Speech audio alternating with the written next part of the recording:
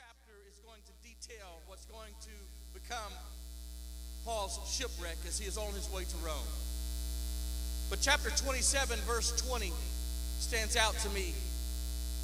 The Bible says, "And when neither sun nor stars in many days appeared, and no small tempest lay on us, all hope," everyone say all hope, "all hope that we should be saved was then taken away." All hope is gone.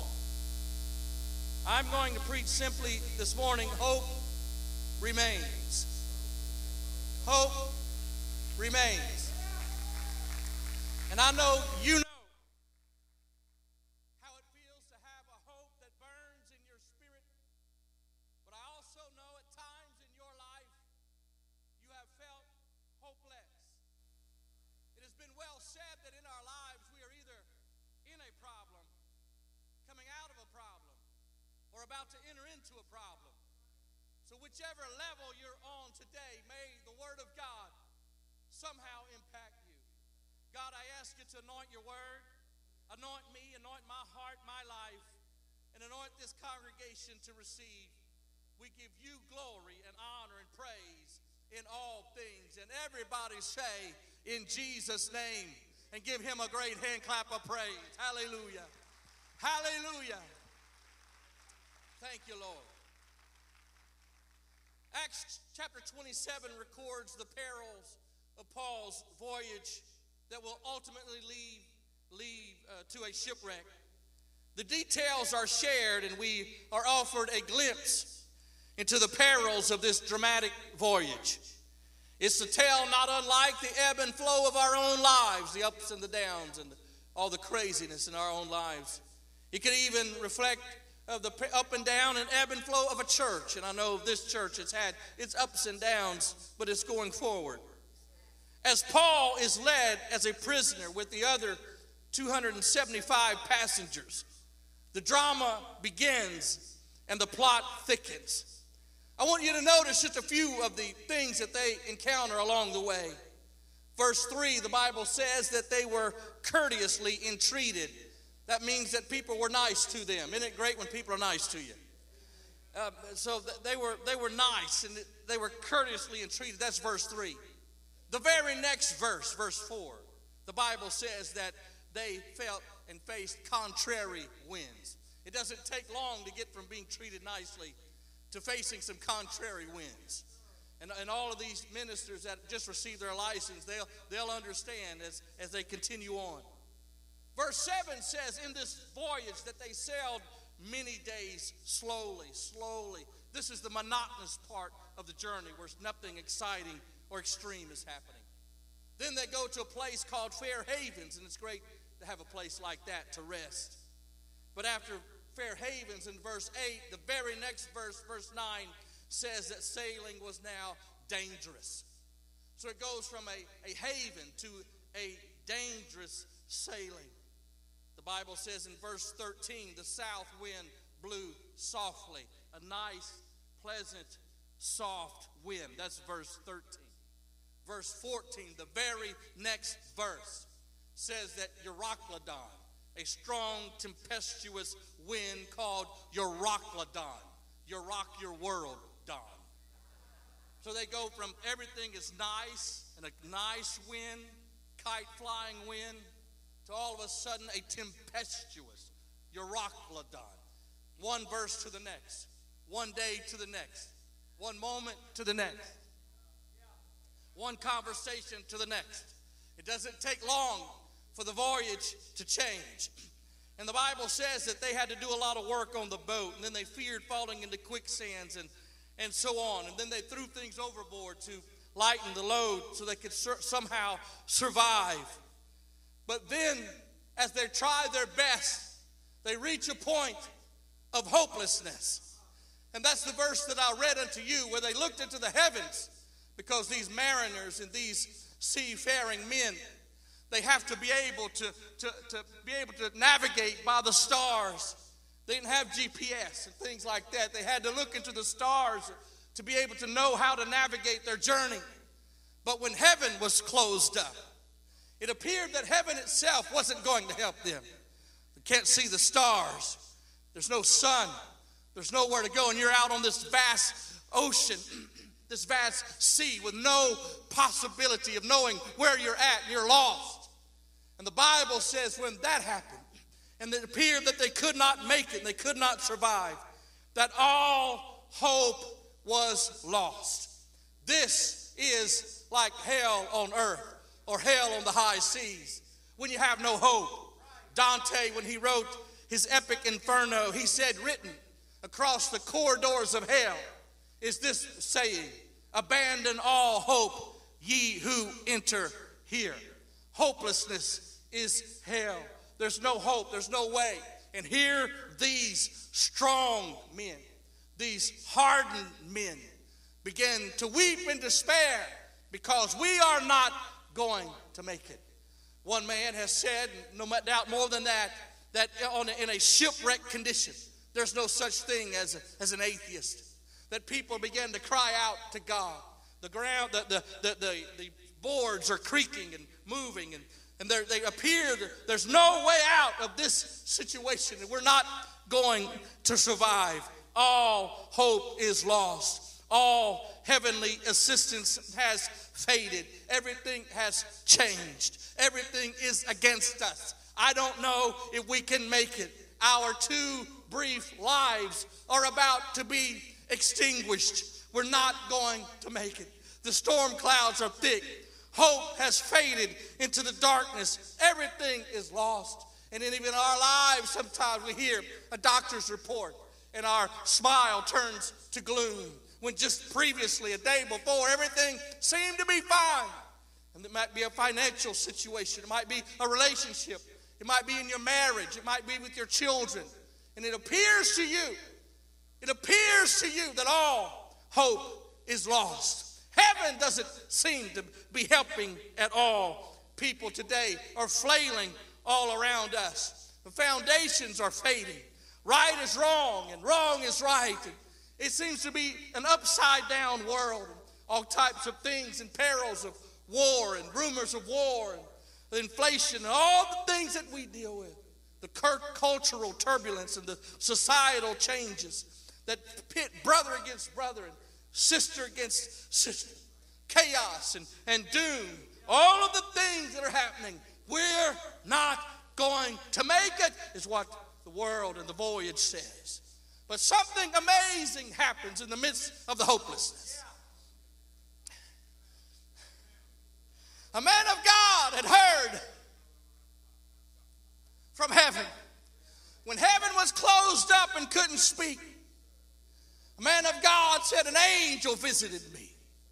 And the man of God steps forward. I want you to notice, how do you think this would be taken? Here they are thinking they're all going to die, and the preacher steps forward. You know what he says? Cheer up. Cheer up. If they had stones, they might have used them about then. Aggravating preacher. Cheer up. Don't you know? You're here with us. Don't you know what's happening? Don't you know we have no hope?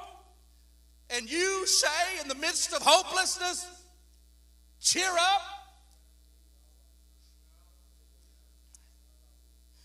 Because the man of God had heard something they didn't hear. He was able to step forward into the midst of their hopelessness and say, cheer up. I want you to know we're all going to make it. Come on, somebody. We're all going to make it. As a matter of fact, you're not going to lose a hair off of your head. Now, that's more challenging for some than others, brother. You're not going to lose hair. I love you. We're all going to make it. So here they are, all going down. We're all going to die. But the man of God, who had a visitation from God, steps forward into the midst of all that, says, hey, cheer up, we're going to make it. Aren't you glad for a man of God who was speaking to the darkness, who was speaking to the abyss, and say, you're going to make it. Everything seems to be against you. You don't think it's possible, but the man of God says you're going to make it. You have a pastor who tells you that. You got an evangelist who's telling you that. You're going to make it. The God who is for us is greater than all of the enemy and adversary that's against us. We're going to make it. When I was 13, Pastor, I told you, in spite of the peppermint, I got one today. I started going to fellowship meetings, and you don't out here don't know about conservative North Louisiana fellowship meetings. But we look back now, we call them battleship meetings. Because basically each one tried to out-preach the other or harder than the other to where, let me just go on. All right, so in one particular meeting, this happened. I'm a teenager. I may be 15, 16 by now. And this preacher gets up in his 5-minute allotment at the fellowship meeting. He begins to preach, and he says, you know the story about the 10 virgins. There are 5 wise and 5 foolish. So he said, for 50% of you are not going to make it anyway. Hopelessness sets in a teenager. I'm in the lower percentile. The next preacher gets up. He can't be outdone by that preacher. The next preacher gets up and he says, think that's something. There were 10 lepers. Some of you already know what I'm saying. Only one of them came back. Only 10% of you are going to make it anyway. Well, I'm way down the percentile. So I'm not going to make it. So disillusioned and disappointed. But thank God, in the midst of all of that, there was another preacher who stood up and said, I want you to understand something. God is for you. God loves you. God's going to help you. There's hope in hopelessness. Come on, somebody. I've come as a preacher from Louisiana to tell my good Californian friends, we're all going to make it. Every one of you in this building, you say, preacher, how could you say we're all going to make it? Because I know the power and the mercy and the grace and the provision of my God. And he is greater than any and everything that comes against you and wars against you. You just stay in the ship. You just stay in the ship and you keep coming and you keep believing and you just keep putting one foot in front of the other. You're going to make it. I said, you're going to make it. You may have come in here dragging, thinking, I can't make it, I can't survive. I've come to tell you, you're going to make it. The devil is a liar, but God is the truth. Come on, look at your neighbor and tell him, you're going to make it. I say, well, I've sinned against God.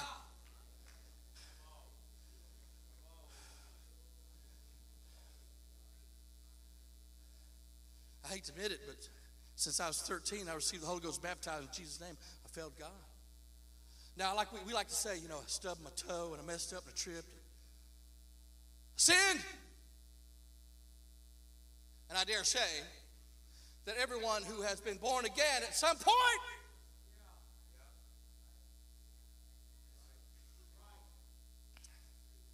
now, see, you young people need to know what I'm telling you. Because there's a voice that'll come to you and tell you you're not good enough. And when you sin, notice I didn't say if, and we're going to get better, we're going to get through it, you understand, but there are points in time, you understand what I'm saying? When you mess up, you don't just run out of the church and go out into the world and embrace what you fail to. You come back to the altar. Because there's a God who will welcome you at an altar. And there's a church that will welcome you at an altar. And they're not going to remember you based on what you've done. They're going to remember you based on who you were before what you did. But you don't understand. Some of you may have children that have that knew God. Now they're distant. They may be living all types of perversion. They may be on drugs. They may be alcoholic. Whatever. Some of them may deem themselves to be atheists at this point. But they just say they're so far from God. They've traveled 1,000,000 miles away from God. So here they are, 1,000,000 miles removed from where they were. And in their mind they say, how could I ever get back to God? How can I travel back 1,000,000 miles to get to God? How can I retrace all my steps and make my way all the way back to God? I want you to understand something. If you're 1,000,000 miles here away from God, all you've got to do, and you've got to be careful when you do this, is turn. Because when you stop, you turn to make one step back to Father. You've got to be careful. Why? Because Father's already running to you, falling on you, embracing you. He'll knock you down. The love of God will knock you down. He'll fall on you. He'll embrace you. He'll welcome you. You don't have to make it back 1,000,000 miles because God will go 1,000,000 miles to get you. Come on, you're going to make it. You're going to make it. You're going to make it. Just say, God, I'm sorry. You can't undo everything you've done, but you can speak a word and say, God, have mercy on me. Hopeless. But there are people that they feel hopeless. There's no way. There's no way I can survive. There's no way I can make it. There's no way I can.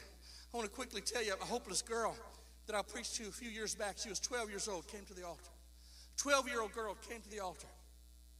And this was during the Gothic stuff when it was at its peak. And she had her black fingernails, black, everything black, all the black makeup, mascara, all that stuff. And she came up and she's down there and she starts praying. And as she's praying, I listened to her pray. And she starts just begging God. She's saying, God, do you hear me? And she was weeping so much, all the black was just streaming down her face. And I got down beside her, pastor, and I said, listen, baby, what's wrong? She said, I'm trying to pray, but God hates me. God hates me. God hates me. I said, what do you mean God hates you? God doesn't hate you. Yes, he does. God hates me. I'm going to hell. God hates me. And I said, baby, what is it? I said, just talk to me a second. And she said, I'm 12 years old. And I don't want to be too graphic, but she said she was raped by her stepdad. She became pregnant. And her mother took up for the man, took her and had an abortion. And here's this 12-year-old girl who feels so horrific. She says to me, she says, I'm nasty and I'm dirty and I'm vile and I'm a murderer and God hates me and I'm going to hell and there's nothing anybody can do about it. And I hugged her and I embraced her, getting all of that black stuff on my suit, but I held her and I said, listen to me. The devil's a liar. God loves you. It doesn't matter what you've done or what's been done to you. I want you to know God loves you. And you've repented, haven't you? Yes. I want you to lift your hands and I want you to begin to love God and praise God and thank God. And that little girl lifted her hands. In just a few minutes, she began to speak in tongues. And she got up and she ran around the church. And she said, I want to be baptized. And we took her and baptized her in the name of Jesus. I've come to tell you, the devil's a liar. No matter how bleak and dark it might appear in your life, there is hope. Hope remains for you. There's hope for you.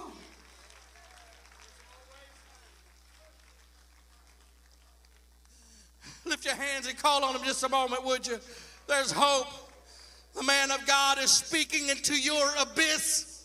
The man of God is speaking into your darkness and saying, you're going to make it. You're going to make it. You're going to make it. You're going to make it, my brother. You're going to make it, my sister. When all hope was lost, the man of God said, cheer up.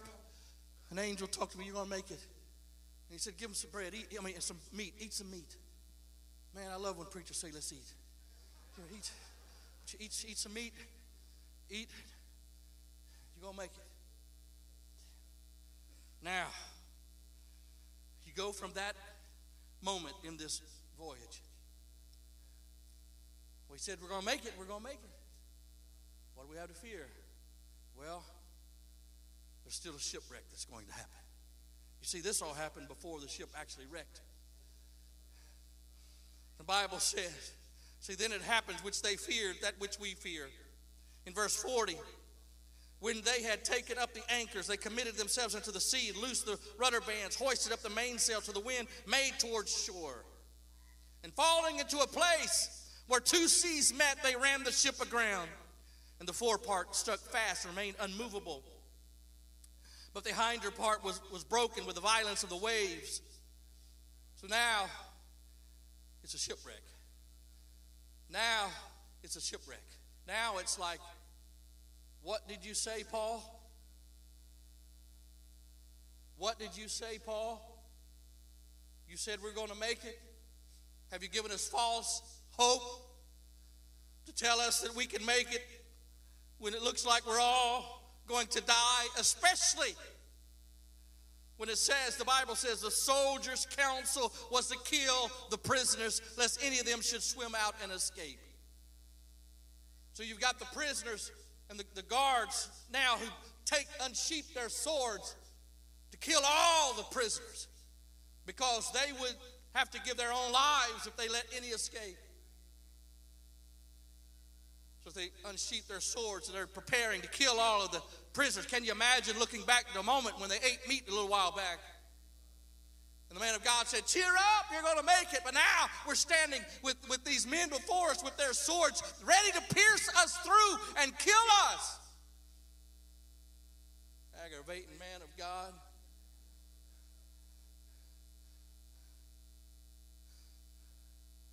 But God doesn't speak lies, ladies and gentlemen. One of the soldiers, willing to keep Paul alive, said, let's not kill him. Let's not kill him. Let's not kill him. I've got a plan. I want all of you prisoners to jump all overboard. All of you who can swim, I want you to swim to shore. Right over there. You that can't swim, grab a broken piece of the ship.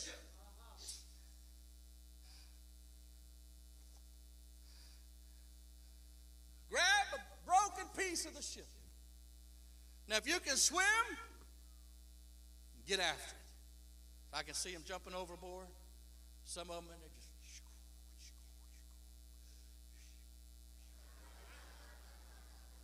Some of them may even.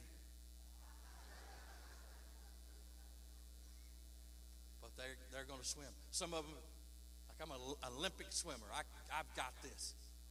Some of them jumped overboard. Oh, yes. Some of them can't swim. What am I going to do? If you will jump in the water and reach your hand up, there'll be something you can grab a hold of. Now, this ship that had been their salvation is now splintered and broken.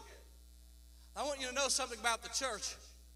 Even on an off day, even when there might be little splinter pieces here and there, it's still got enough power to bring you where you need to go. You got to stay in the church. I said, you got to stay in the church. It's not a day to try to be finding a way to get out. It's a day to be trying to find a way to get in. It's time to get into the church. So here you are. Some of them are getting after it, Pastor. Oh, they're good and they're strong and they're swimmers. But some of them are like, now I want you to know, there's times in my life I've felt both ways. There's times that I've had encounter with God in a conference or a service, and God spoke into my life, did so many great things. I felt like on fire with God. So much so that I could say, someone says Lucifer, like, who's that? Bring him over here. Bring him over here. Yeah, strong service.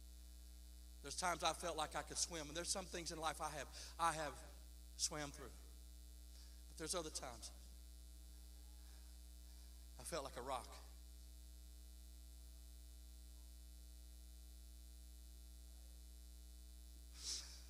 I'm going under. I don't know if I'm going to make it.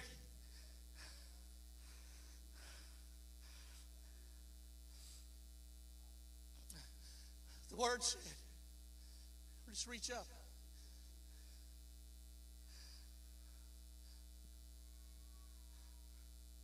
So I reached up and I felt something. And I grabbed it. And I pulled myself up.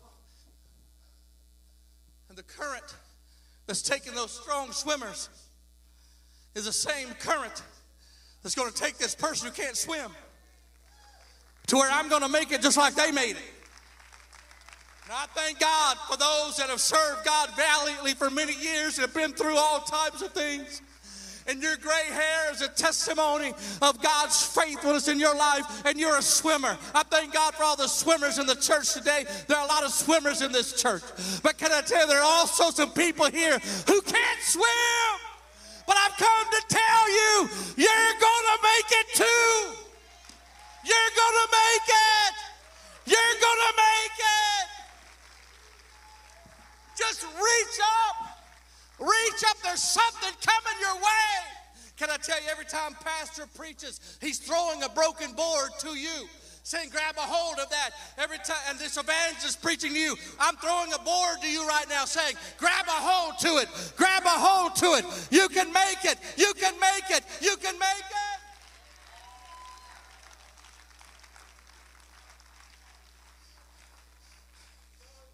One of the most profound times in my life when I couldn't swim.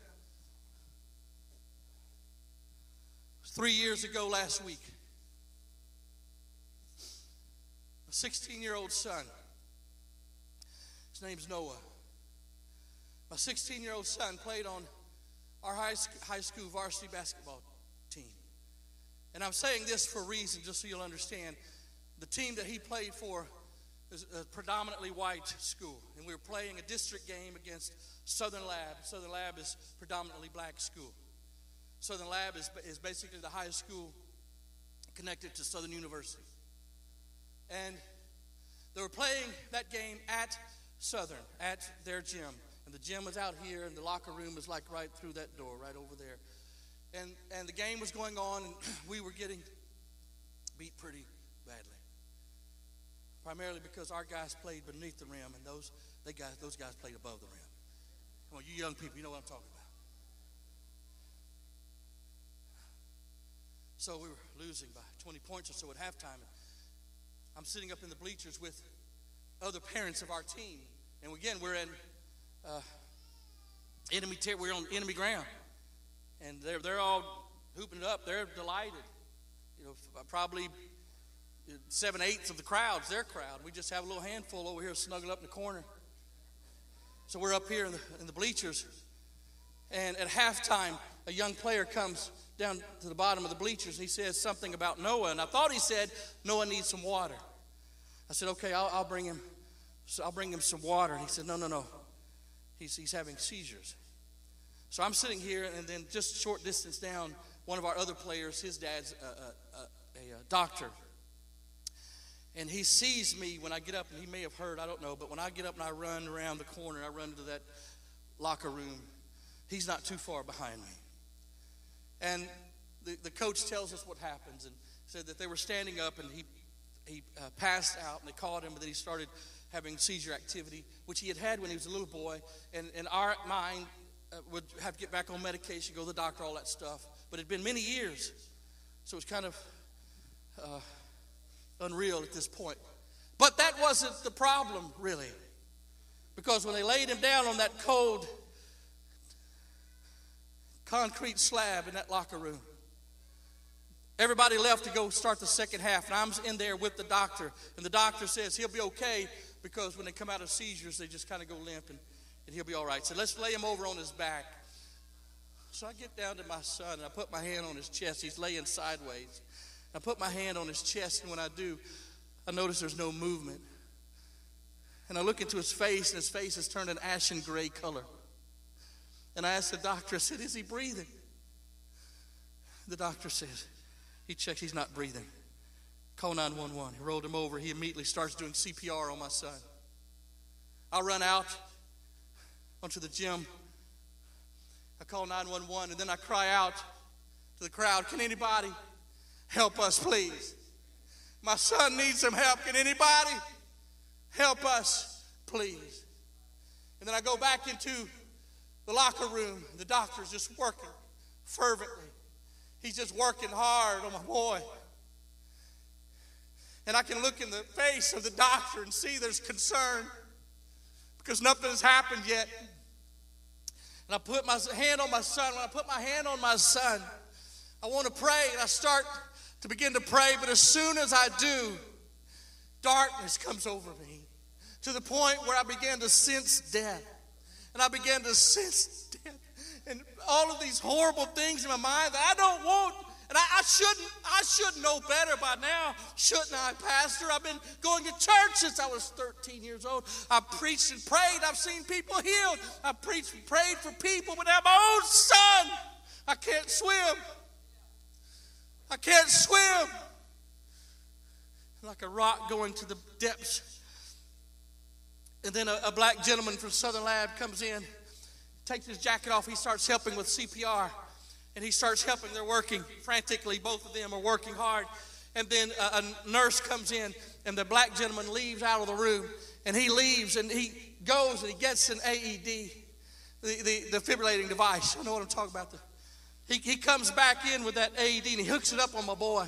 I've got my hands on my boy, and I'm begging God, let him live. Just kill me, please. Let him live, please. They tell me to move my hand. I move my hand. I look, and they shock my boy. And that image is seared in my head to this day. I can't watch a show or anything when they start doing that. I can't see that because I saw my boy convulse off of that slab. And at that point, I guess I lost it because there were some people that came and they dragged me out. They took me out of the locker room and over to the corner. And when they took me to the corner, my 16-year-old boy in there with a doctor and a nurse and just 3 or 4 people trying to help. And by now, I guess it's noised abroad where people know what's going on. And they brought me to the corner. And I'll never forget the coach of Southern Lab, a tall, handsome black gentleman. He comes over to me and he puts his arm around me. He said, let me tell you something. He said, when I was a little boy, my dad told me, son, I'm going to teach you how to pray.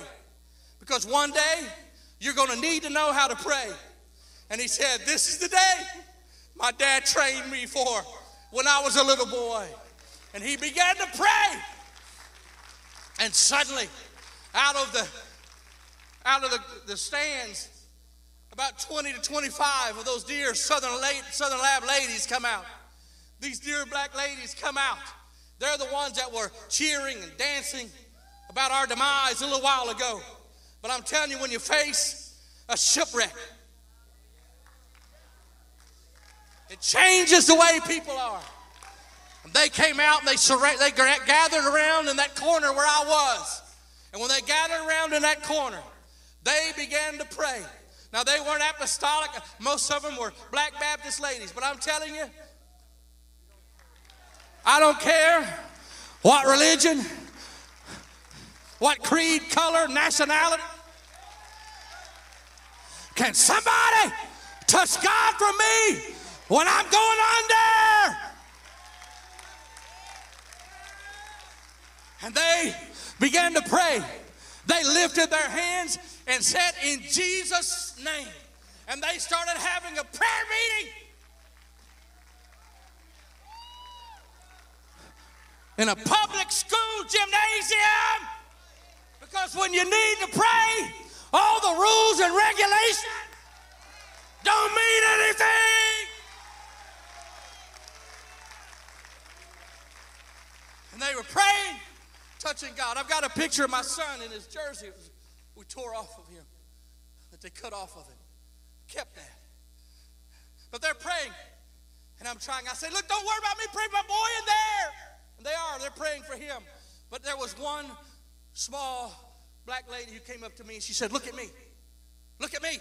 And I wasn't looking at her. So she grabbed my face like this. Look at me. Grabbed my face and I looked her in the eye and she said, look at me and listen to me. Our God is a miracle working God. When I was going under, somebody gave me something to hold on to. Somebody gave me something to hold on to.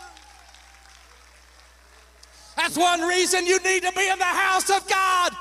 You might be going under, but somebody can help you pray. Somebody can help you touch God. Somebody can pull you through.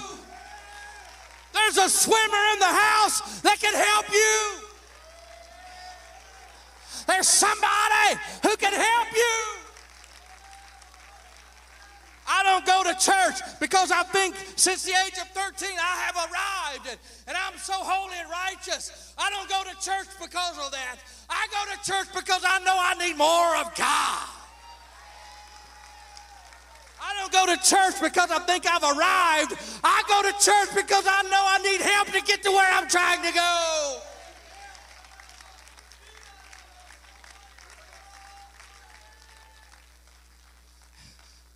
And let me finish with this story. So, I'm going to hurry. I'm sorry.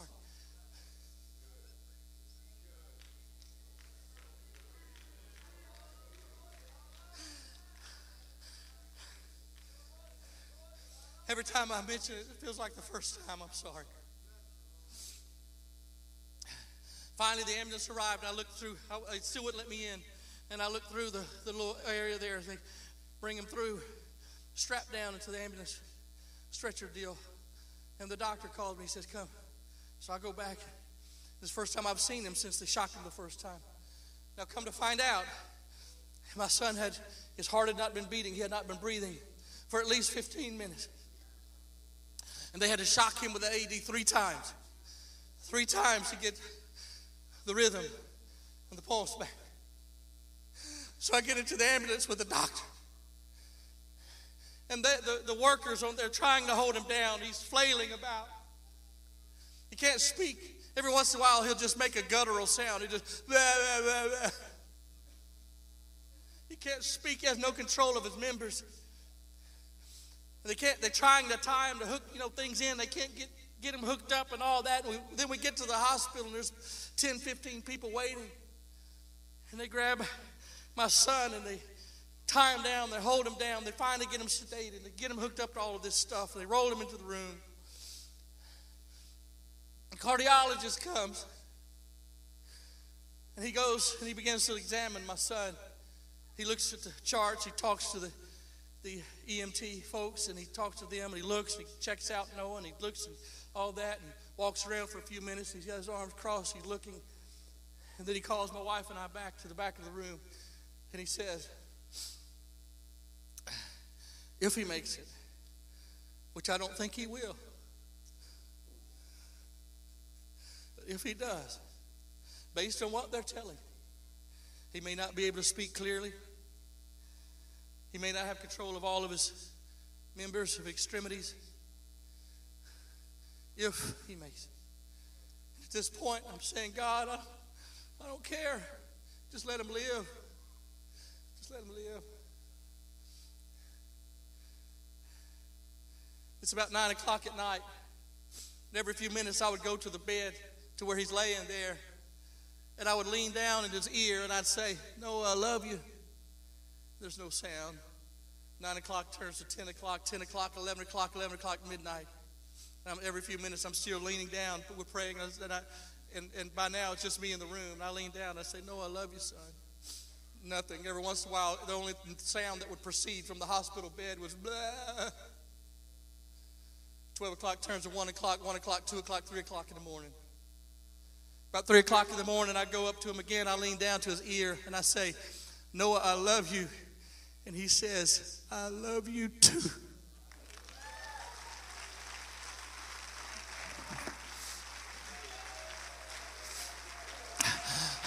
I ran down the hall and I said, he spoke. He spoke. And I was screaming, he spoke. He spoke. He spoke.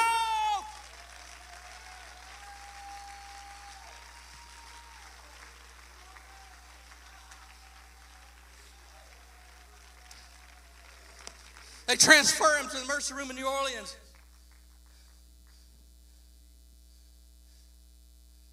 That was about 3 in the morning when that happened. Now it's it's still early in the morning. Listen to me. By noon, By noon, Noah was sitting up in a chair playing video game against me. I'm sitting over here. Even in that condition, he beat me. Now, he doesn't remember because he had short-term memory loss. So the cardiologist in New Orleans and the one from Baton Rouge had come down as well. So the one from Baton Rouge walked in, and he looks at the bed, he looks at the chair, and he looks at the bed, and he looks at the chair, he looks at the chart, and he comes to the foot of the bed. He says, this is what he said. He says, I am not a religious person, but I am telling you, that's a miracle that your boy is sitting up doing that. His condition, we later found out what the condition was. They said his condition is 95% fatal. It's hypertrophic cardiomyopathy. It's a thick, enlarged heart. And typically when someone are born with it, when they have an episode, they die because wherever they are, you could be laying in the bed. You don't even have to be exerting yourself. It could be sitting in a classroom, sitting at the table, sleeping, whatever. But when you have the episode for the first time, because it's not detected by regular testing, you have the episode the first time, you typically die. Because if you don't have a doctor there doing CPR, especially if you don't have an AED, because CPR itself will not keep you alive. You have to have an AED. A few minutes later, another cardiologist walked in. I'm about done. Another cardiologist walked in, and it's a dear Muslim lady. And she walks in and she looks at the chart and she says this.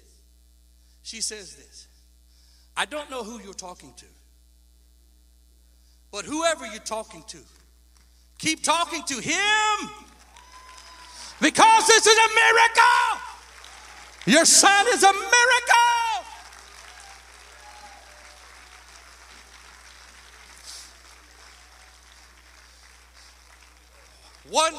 One last part, I got to tell you that. Put a picture of the gentleman at the table. This is Coach Augustine. He's the middle school coach.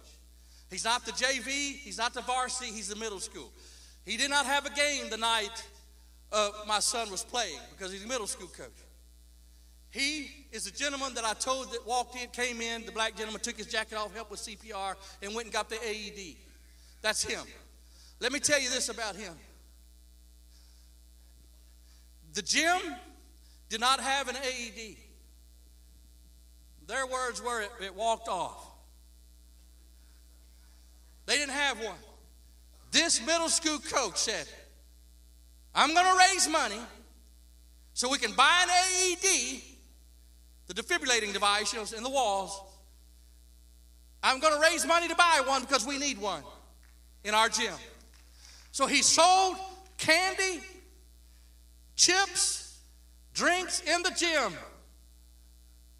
for a couple of years, raising money. He gets to a certain amount of money where some in academics, in the athletic department, they say to him, you've got a lot of money. You need to buy some new uniforms for your players. He said, no, sir. We need an AED in this gym. And if you're not going to buy one, I'm going to get one.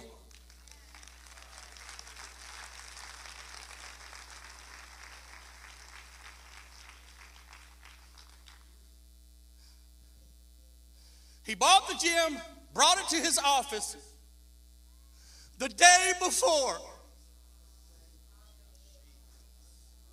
Are you hearing me?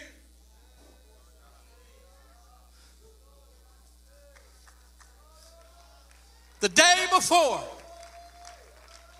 It's in his office, locked in his office. No one else has a key to his office. This night, he has a meeting in Alexandria, 2 hours away. He leaves Baton Rouge, gets on the interstate, gets a call that says the meeting is canceled.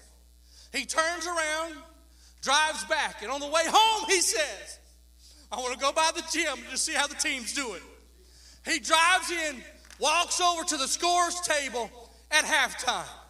He's standing at the scorer's table when I walk out and say, can anybody help us?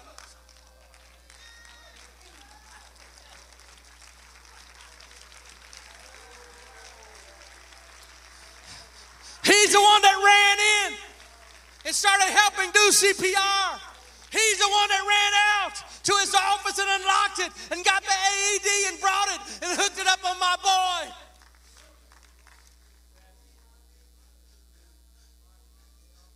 Why didn't God just take care of it all? Because sometimes He wants you to be a vessel.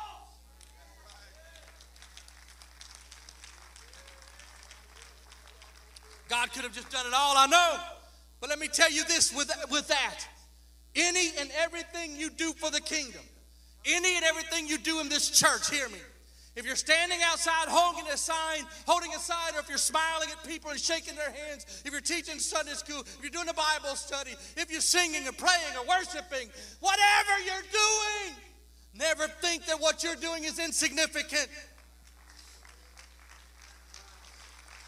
Every little thing you do is setting the stage for the miraculous. Everything you do is setting the stage for the miraculous.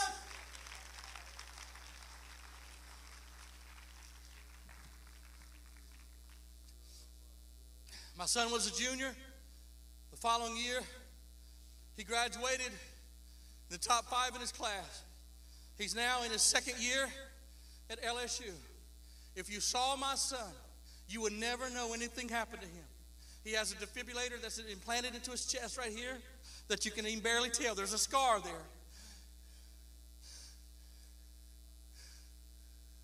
So excuse me if I get a little excited about my God. Every morning I wake up, I go in there and I touch him just to feel him move a little bit. Before I go to bed, I go in there and I touch him just to see him move a little bit. And I say, thank you, God, that somebody gave me something to hold on to. Stand with me, please.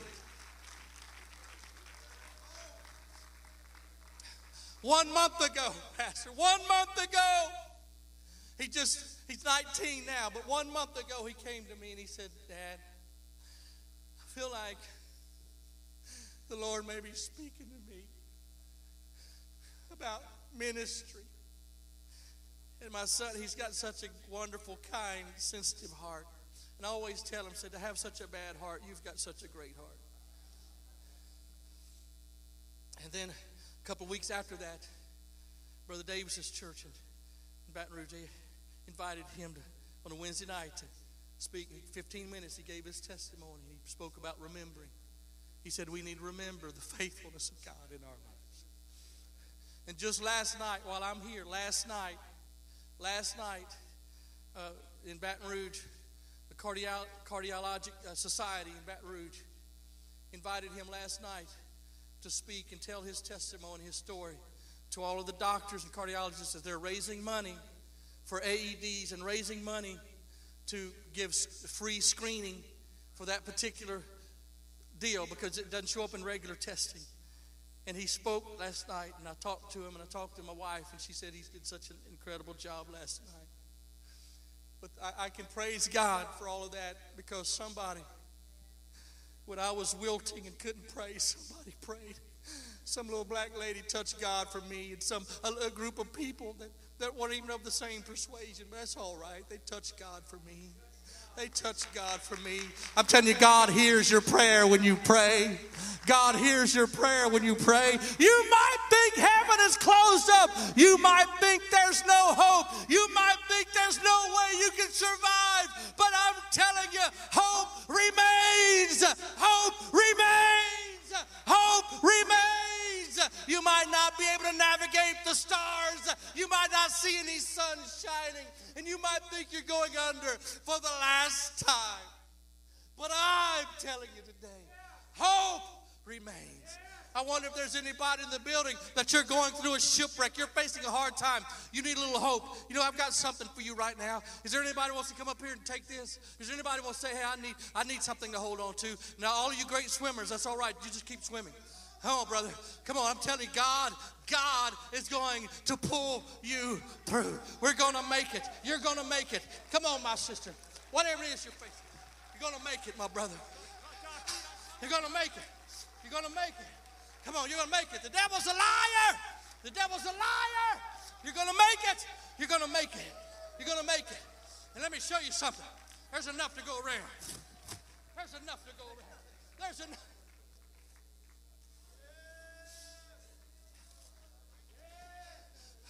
Just a moment. Lift your hands all through the building. Lift your hands. Come on.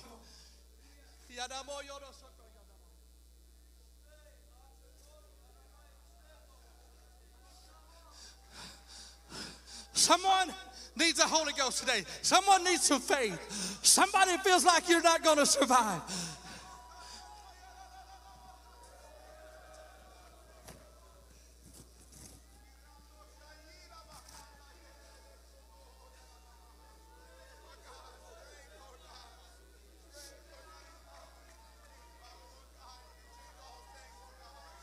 Come on, touch God all through the house. From the back to the front, touch God. Come on, you're getting in the water. You can swim, keep swimming. If you can't swim, God's going to give you something right now to help you.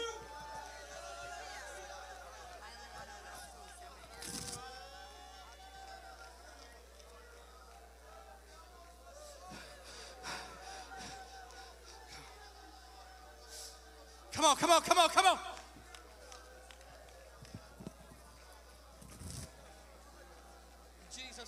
In Jesus' name.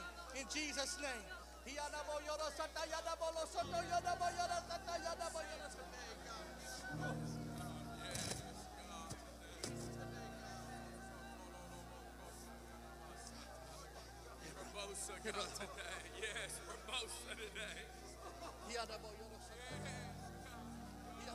Oh, come on. Hallelujah. Woo, come on, young people. It's not time to back up. It's time to pray. Come on, mom and dad. It's time to pray. It's time to touch God. Reach up. There's something to hold on to. Reach up. Hope remains. There's something to hold on to. There's something to hold on to. I'm throwing it out spiritually to you. In Jesus' name, I'm throwing it out to you, telling you, you're going to make it. The devil's a liar. You're going to make it. You're going to make it. You're going to make it.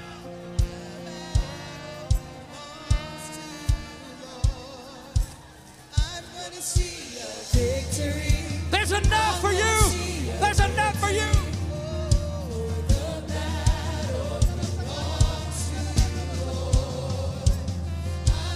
Come on, swimmers, help them. Some of you swimmers, help some of these that can't swim. Help them. In Jesus' name. Wherever you are, you can receive the Holy Ghost. You can receive the promise of God. Wherever you are right now.